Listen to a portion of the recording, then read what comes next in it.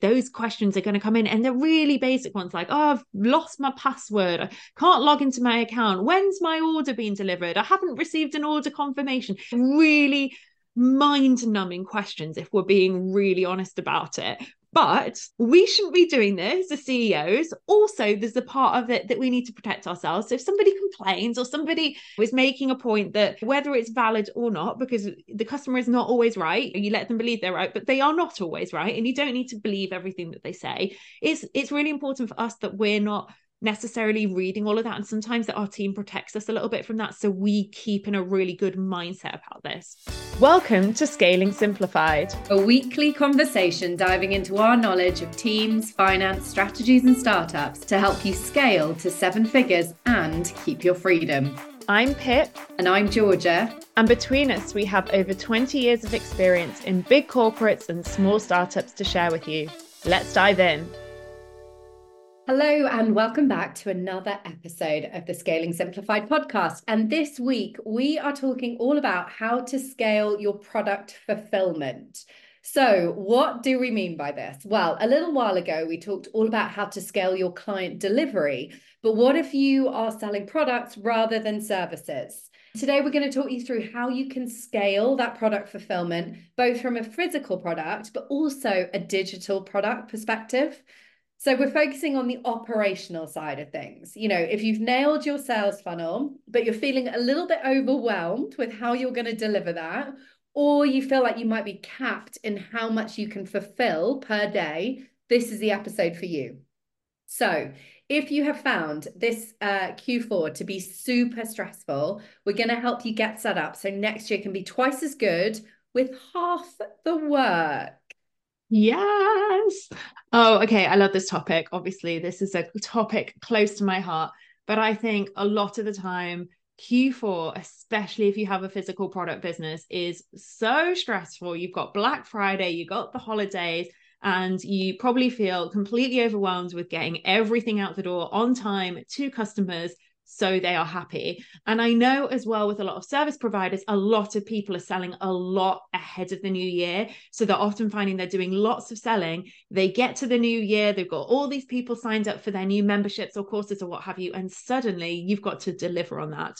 So I'm really excited to jump in today and talk all about how we can reduce the time we're spending on product delivery and fulfillment so we can spend more time scaling our businesses.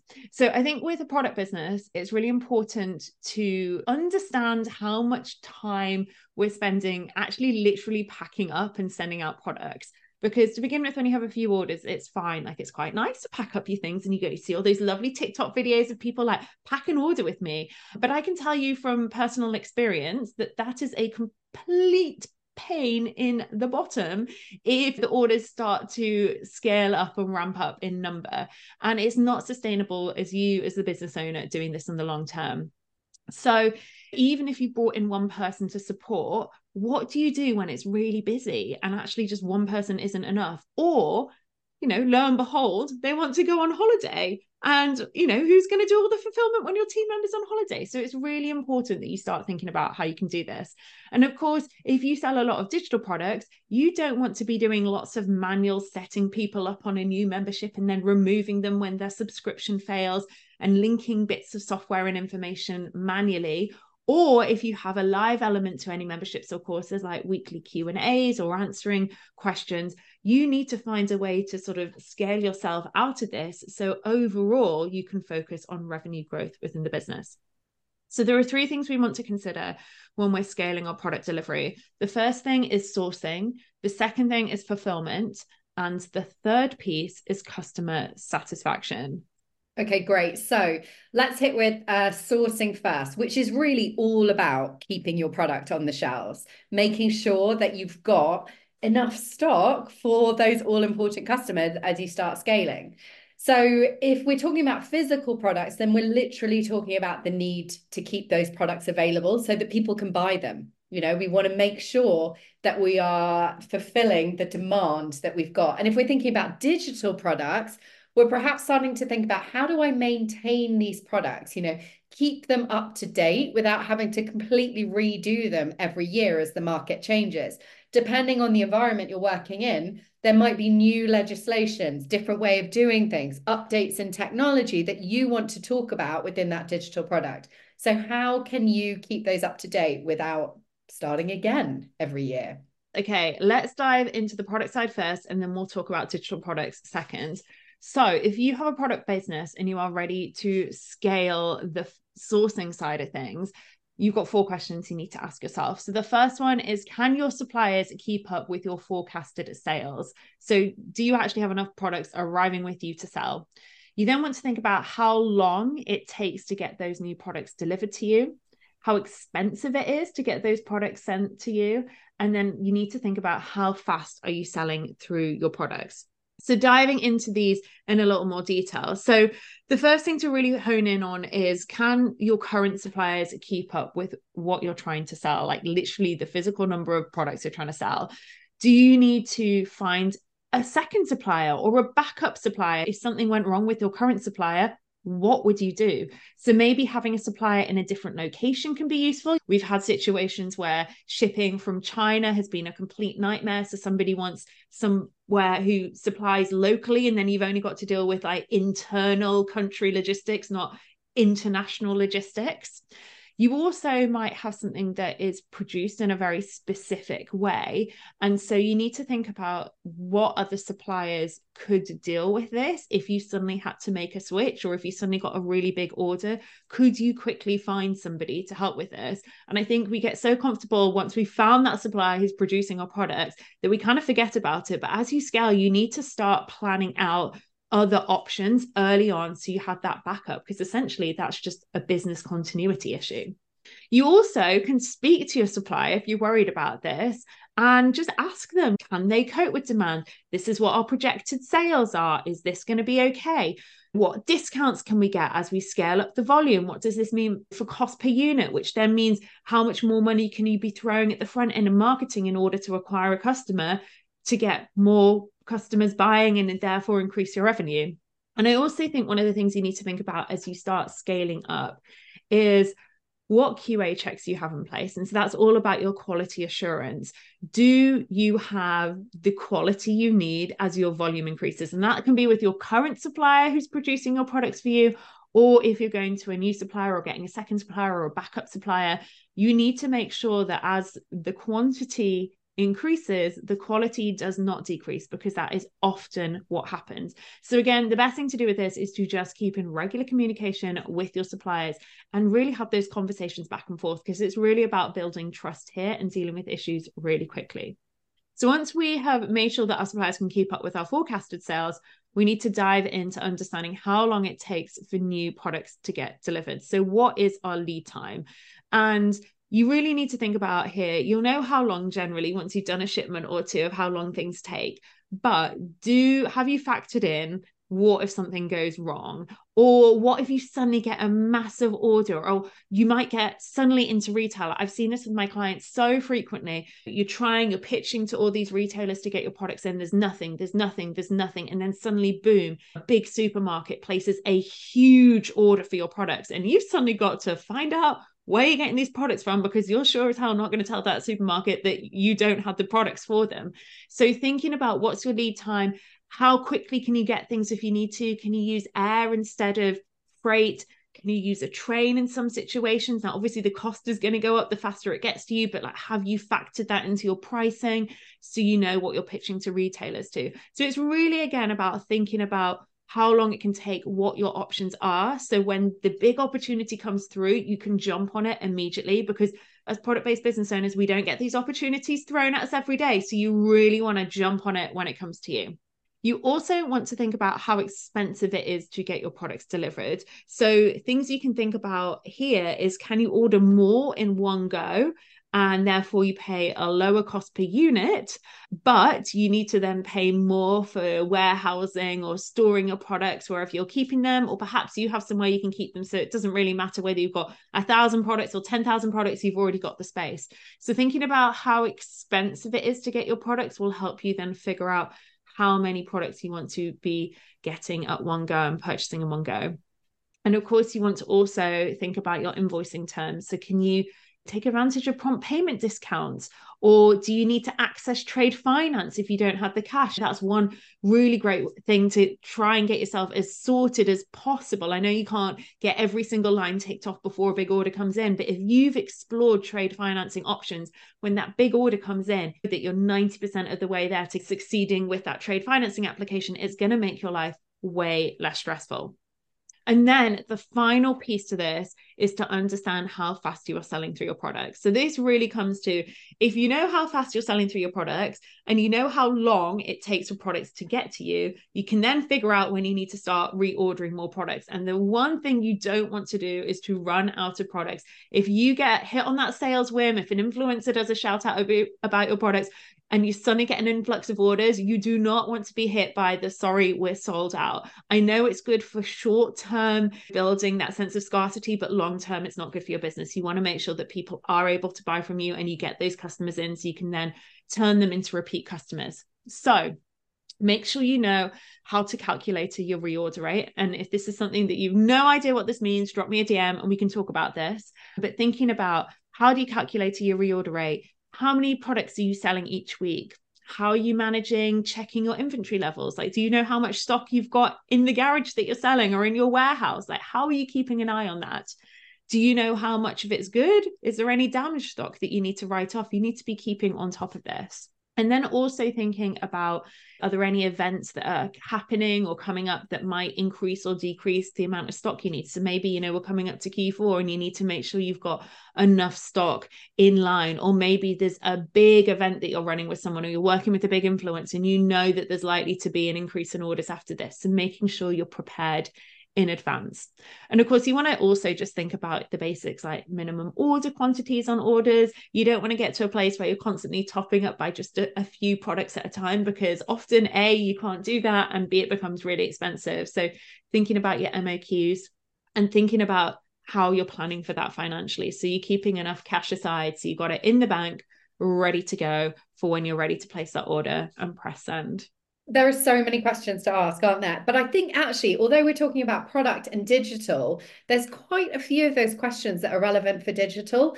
Even when you're starting out, if you're in the earlier stages of your business, that idea of, pack up an order with me could be the same if you're sending out a digital product. If you haven't set up all the different zaps and pieces of tech and you are emailing out to every person that signs up, if you suddenly go viral and you've got, 1,000, 10,000, 100,000 people that want your digital product, are you set up for that? Like, how do you get ready for that? And equally, if you've got people signing up to your membership, like, how are you going to deliver that as it scales?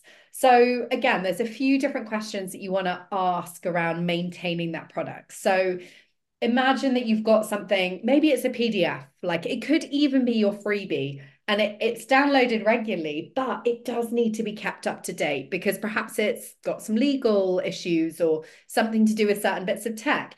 Does it need to be you that updates it? Can you train someone else to update it for you? Can you, and I saw a great example of this recently, it was a ads course, Facebook ads, and everybody knows how quickly Facebook ads change. So where she had been talking about one particular type of, I don't know, entry point that you need to put some information in, she just recorded a quick video to go ahead of that said, if I say this is what I'm actually referring to because Facebook ads has been updated. And you were like, great, totally get that, on board, understand, doesn't matter, everything else is the same. And then if you're running something like a membership, so again, it's the delivery side of things. Imagine that you have a weekly coaching call on that membership, and suddenly you've got 1,000 new people that sign up for your membership. You cannot coach 1,000 people in 1 hour. How are you going to deal with this? Like, what is your contingency plan? Do you have a backup coach that you're going to bring in for when it gets busy? Can you deal with things in a different way? Can you have people submit questions and you actually get your VA to respond to them based on the answers that you've given to the other 950 people that have asked questions that week? Like, what is the contingency plan? If you're going to host like a monthly workshop, Do you need to prepare all the content? Can you ask somebody else to prepare the content? Can you ask somebody else to turn it into slides and a presentation for you? And then you just record the webinar to put it out there. Maybe you're getting someone else to edit the video. Like, where can you slim down the amount of time that you need to be involved so that you can focus on all the success you are now having with your product? So that's step one. Step two is going to be all around the fulfillment. Like, how do you get your products to your customers on time? Now, obviously, there's a few reasons why this is important. Firstly, we want more sales. So the more time that you're packaging and posting is less time you've got for finding those sales and getting things out to people. More sales mean more time packing up your products, more time posting them out. And you can't do all of that. There aren't enough hours in the day. Also, if we're thinking about physical products, if we've got a slow fulfillment, like a delay in those orders coming out to people, we're going to have unhappy customers. And then they're very unlikely to come back to us again. Or if the slow fulfillment, so it takes a while to get to them, they might have ordered something else in the meantime, and then they might want to return what they got from you. Then you've got more admin to deal with the returns. And then we get into this bad cycle that we're kind of stuck in. If it's digital products, like I've said, there is that delivery element, and particularly if there's a live element to it. How do you deal with this when you've got a growing customer base? How are you going to look after everyone that signs up for this? Because when you first decided on it, you probably thought, oh yeah, I might get 20 people sign up for this, 50 if I'm lucky. What if it really takes off, which I hope it does? How are you going to deal with that then? So some questions you might want to start asking yourself is, how do I scale this? Yes, I'm saying I want 50 people, but how do I make it bigger? Or with the product, what if everybody wants one of these for Christmas? Do I keep this in-house or am I going to outsource it? So for digital products, do I want to keep doing it myself? Or do I want to bring someone else in to take over this element? Is my zone of genius actually in getting the word out about this digital product? And then I need someone else to kind of make sure that it's getting delivered to everybody that's interested. Or we're perhaps thinking about, how do I deal with the busy times of years? If you're a seasonal business, this is something that's really relevant for some people. I work in a holiday industry place.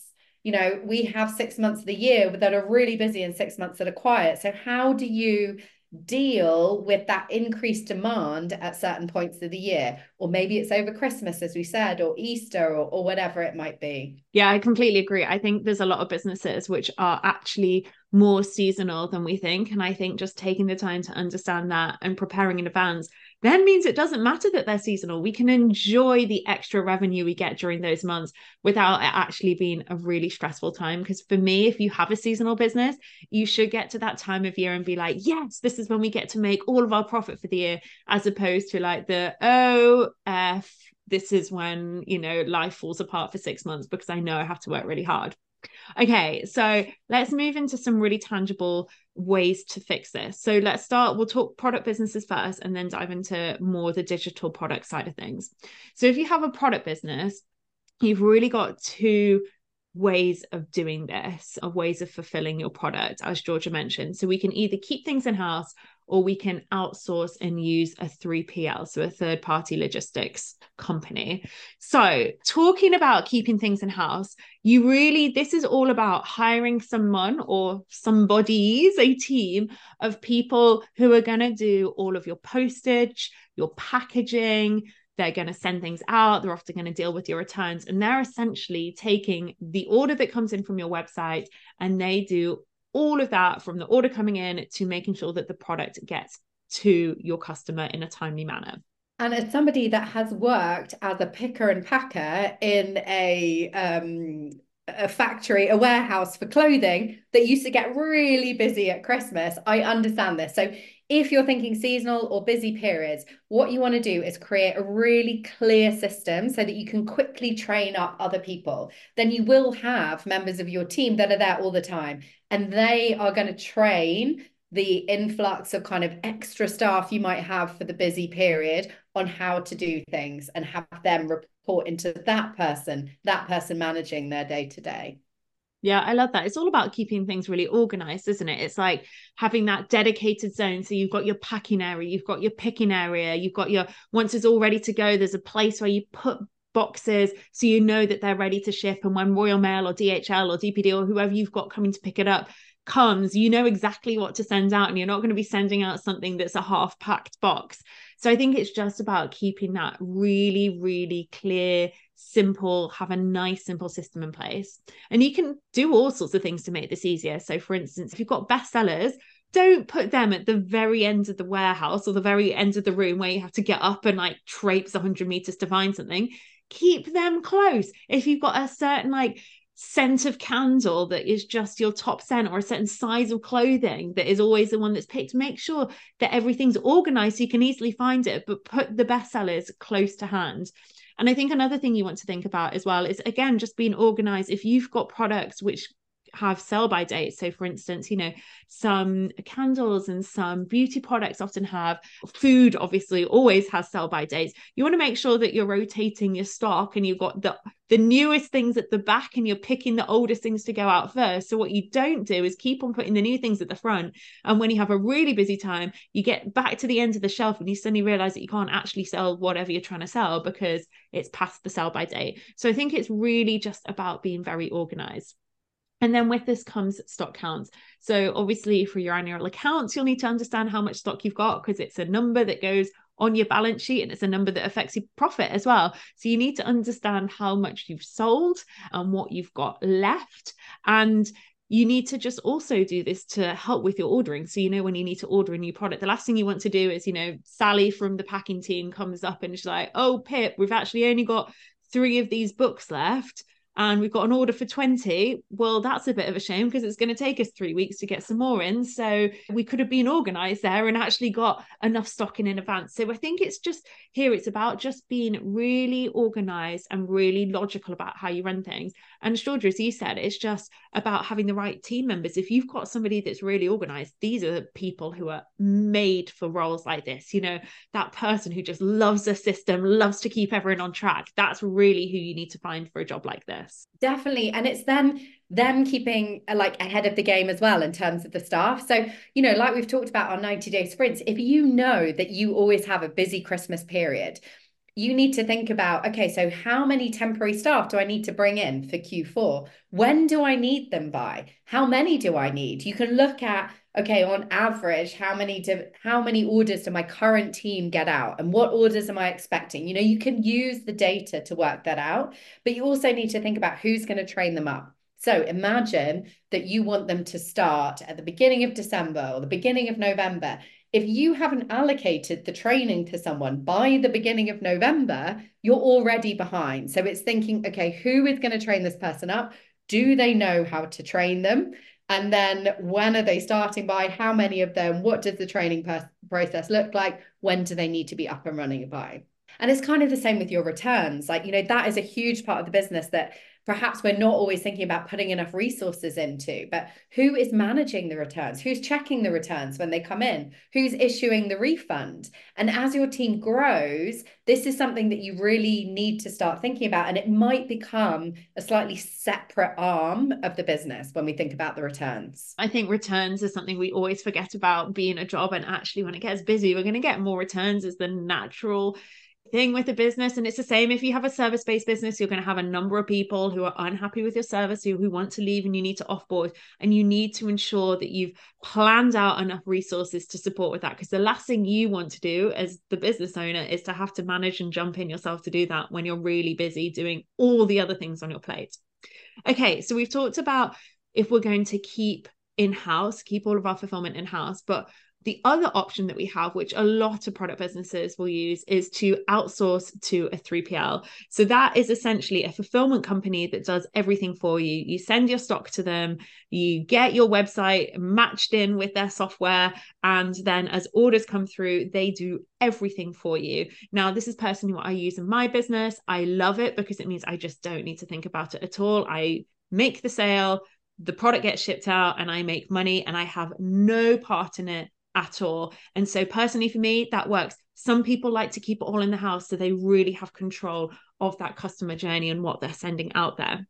So, some of the things you want to think about if you're thinking about whether you're ready to outsource to a 3PL, you want to be thinking about the costs. Usually, it's not cost effective to outsource to a 3PL to begin with, because that extra revenue you can be using to help grow your business to begin with. But as you hit that certain threshold where you're really starting to scale and the orders really growing, that's probably the time when it's worth putting that investment into the 3PL. You want to think about where your 3PL is based. So if you have loads of customers, say in Germany, but your 3PL's in the UK, maybe you need to get another 3PL in Germany, or maybe you just need to move your 3PL to Germany. You need to really think about, where is it logical for this warehouse to be so you can get your product to somebody as quickly as possible. And of course, with Amazon Prime, we have ruined people's expectations of how quickly people think they should get their product. And it makes it so hard for a small business to compete. So we've got to do everything we can, not only in signposting this to our customer, but also into, setting ourselves up for as much success as we can get. So you also want to think about which delivery and courier services do they use. You might have a preferred one. Obviously, the prices of them is different. So depending on the size and the weight of your parcels, it might make quite a big difference to your postage costs. So understanding that is a good idea before you just sign up to somebody willy-nilly. And then you also want to think about if they deal with returns. Are returns going to that 3PL and they're managing everything for you, or are the returns coming to you? So A, making sure it's really clear on your website, and B, understanding, do I need to find somebody to help with this, or actually can I pass everything off and I just know how much it's going to cost me per return?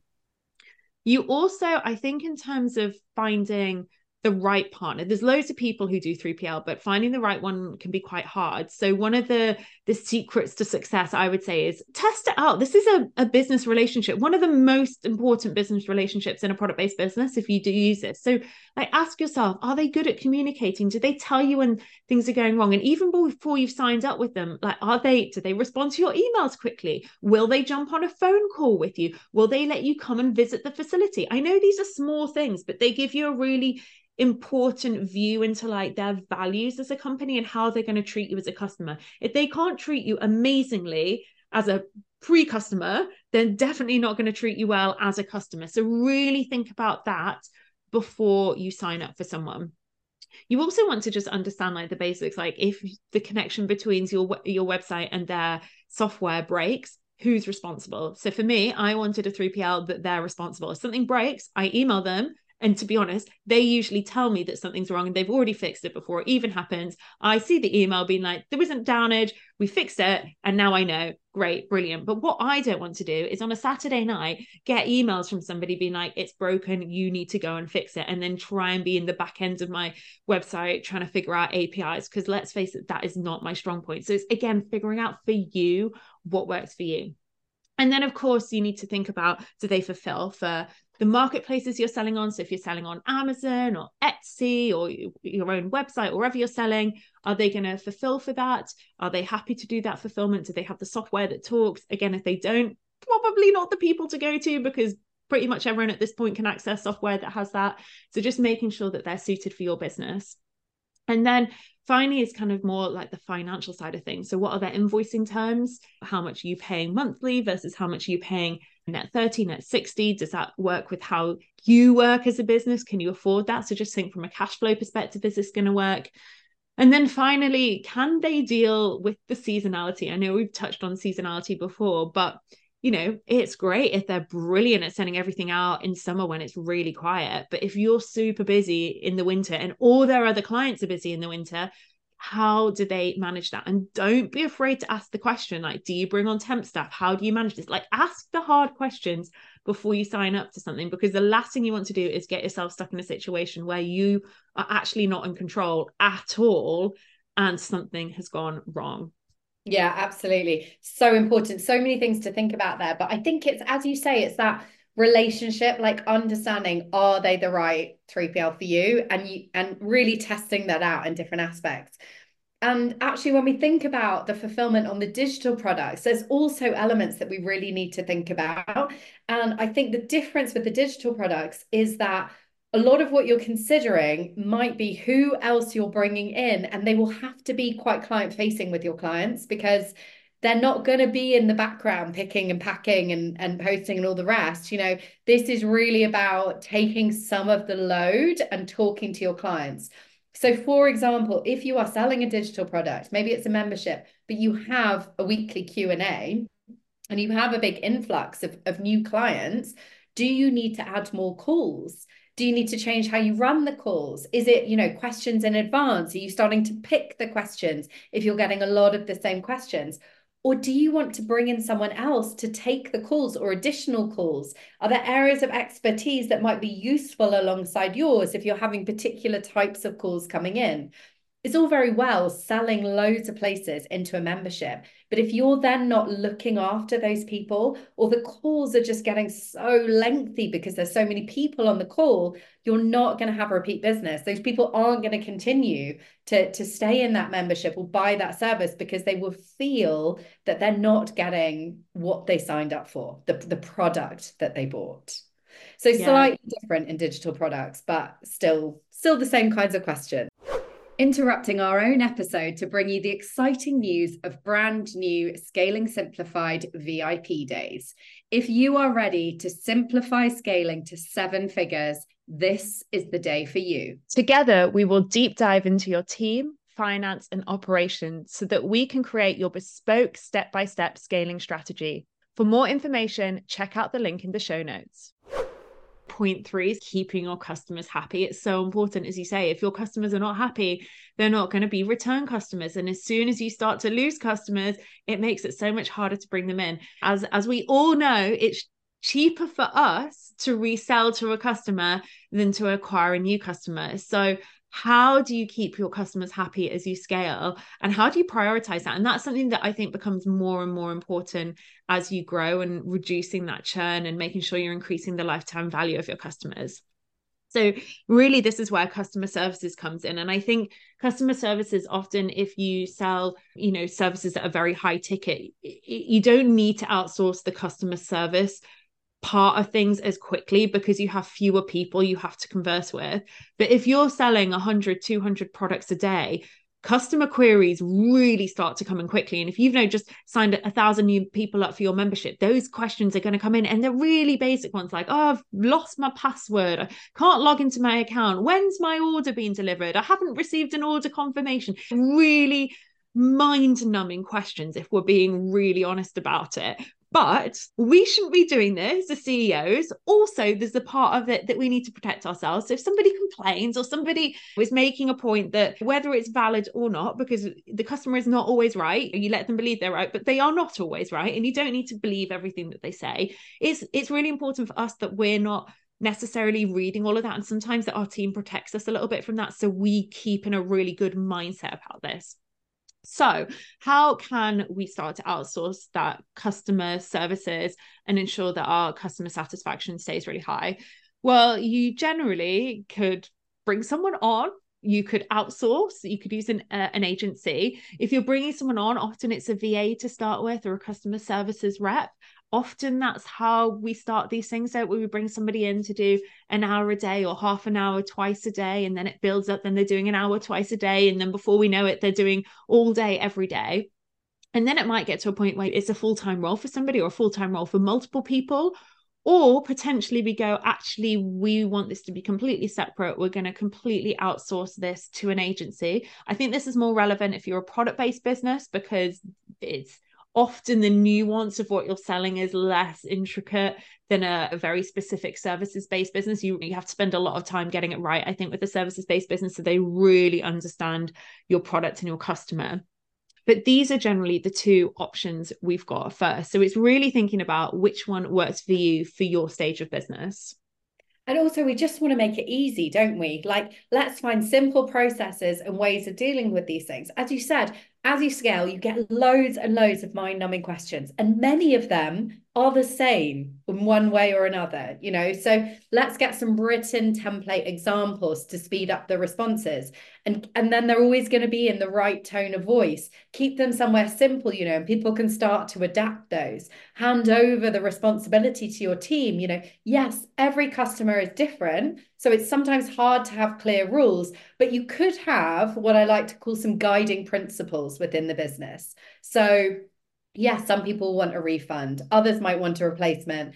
Others would value just from someone listening to them. But if we're thinking about those guiding principles, for example, say you are selling products to for babies, and the guiding principle might be nobody knows their baby better than the mother. So if the mother is saying that this isn't right for my baby, we go with that. The mother knows best. We can't force the mother to feed the baby something that they're not supposed to have. So that kind of can become that. You can also give that responsibility. There's amazing, I can't even remember the hotel brand because my brain isn't working, but they basically say to their teams, okay, you have the authority. If a client has really had a bad experience or something has gone wrong, you have the authority to offer them up to X amount in discount or money off in the restaurant, or a voucher for the bar, or whatever it might be, or a free treatment in the spa, because our customers are more important than anything else. You can let that customer have £500 worth of value, or whatever it might be, or it could be £25 voucher for the customer to try and fix the problem. But just set some rules where the team can have responsibility for that. Also, I think we're always asking why something's been returned. We want to know, we want to track the reason for returns in Google spreadsheets, because we want to try and make that better. We want to stop necessarily having to have that return, whether it's in the way we market the product or something else. We're going to track all the common questions that are coming in so that we can better signpost the answers, or have things on the website that tell people before they even buy the product, or before they even have a problem with the product. We can use it in our content, all that sort of thing. We also want to have some really clear rules on what is and isn't expected, but we also want to give people the autonomy to make the best decision in the moment for that specific situation. Because if we're not giving that autonomy, we're going to get pulled in all the time to that problem, and that's not what we want. Our time is more valuable somewhere else. We're also thinking about getting the customer service team to really update their SOP with new responses as they come in. They are responsible for that. It's a living document, and how you see the proof that it is being updated is up to you, but there must be a way of making sure that they're taking ownership of that.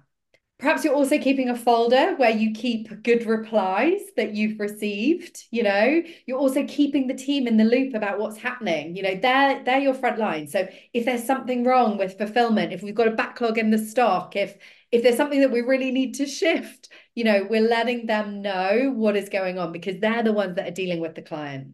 If we're thinking about digital products and questions coming in about what you're providing, it might be that initially, as the product builds, as popularity builds, you haven't got huge amounts of questions coming in. So you could just have someone that's checking, 30 minutes in the morning, maybe in the afternoon. And then as that demand builds up, we're increasing their hours. But that's something that you want to talk to that person about in the first place. Make sure that they're going to be available as those hours increase. It might be that they are just getting back into work and they're like building up the number of hours they work. Could be perfect for that. So it's thinking about, how is this role going to grow as the popularity grows, or how is this service going to grow as demand grows?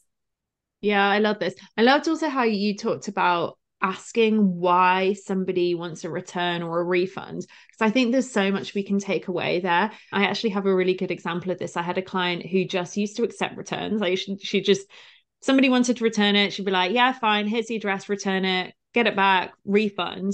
And then we were talking about it, and refunds they were quite high for one part of the business, and we're trying to figure out like what's going on here. It's a good product, but there's definitely a mismatch between obviously what people are expecting and what they actually get. So we started asking why, and it actually turned out that a lot of people were buying the incorrect product. So they were expecting something completely different because it just wasn't clear on her website. And actually, when you then went back to reread the website product description with the knowledge of the customer's actual words of why they returned it, it became so clear. But it wasn't clear when you read through to begin with, because obviously you read your product description or your sales page information in your own way of interpretation, don't you? Because you wrote it or you've signed it off. You're like, obviously this means this, and actually maybe a phrase or something means something completely different to somebody else. So it just goes to show that it's so important to get the customer's viewpoint on this. And I also think if you're tracking what customers are saying, using their specific language is a really good way to then drop into your marketing, whether it's a pain point or if you've had something returned, that you bought from somebody else and they send you an email that's just like hits the nail and you're like, yes, you treated me really well. Taking those little snippets and incorporating them in your business wherever you feel is appropriate in your way of doing things. But it's just putting that little sort of, I guess, sparkle on everything to really kind of bring it together as a brand. Okay, so I know we have covered a lot in this episode, and if you are a service-based business owner, I would definitely recommend that you go and listen to How to Scale Client Delivery, because this is something that really goes hand in hand with this if you're offering digital products and services. So we'll make sure that we drop that episode in the show notes. But as a quick reminder, a takeaway of what we've talked about today. So the first thing you want to think about is your sourcing. If you are selling physical products, where are you getting them? And is it scalable that you can continue to get them from wherever that source is? If you sell digital products, do you have a plan of how you're keeping your products up to date so you continue to sell them and they can become a cash cow for you, rather than an annual nightmare where you're thinking, gosh, I've got to go and update this course again because it's got some tax numbers in, or this, that, or the other that's no longer relevant, or a social media strategy which no longer exists. The second thing we want to do is think about our fulfillment. So how are you delivering your products? Are you going to, if you're fulfilling physical products, are you going to keep this in-house and have somebody come and help you package and send things out yourself? Or are you going to start moving over to use a 3PL? If you're selling digital products, what aspects can you pass over to somebody else? Can you bring in any co-coaches? Can you get somebody to answer questions in your Facebook group for you?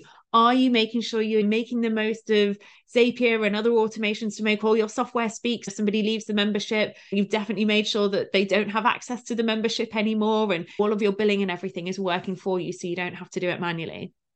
And then the third piece is customer satisfaction. So who are you going to pass this over to as you start to scale? Because it cannot be you as the CEO. I'm going to make that loud and clear. You are not going to be answering customer queries for the rest of your life. Secondly, how can you systemize this, but in a way that gives flexibility? As Georgia mentioned, every customer wants something slightly differently. So how can you have those general guiding principles, but that works within your business? So people have, your team have the autonomy to make the right decision for that right scenario. And they don't have to come to you all the time asking permission. Oh, do you mind if we refund this too? Oh, do you mind if we give somebody an extra discount off on this, or an extra free month of the membership? You want to empower your team to be able to make those decisions for you and your business based on those guiding principles. And then finally, we really need to make sure we're thinking about the customer and understanding what they're actually saying and the feedback they're giving us.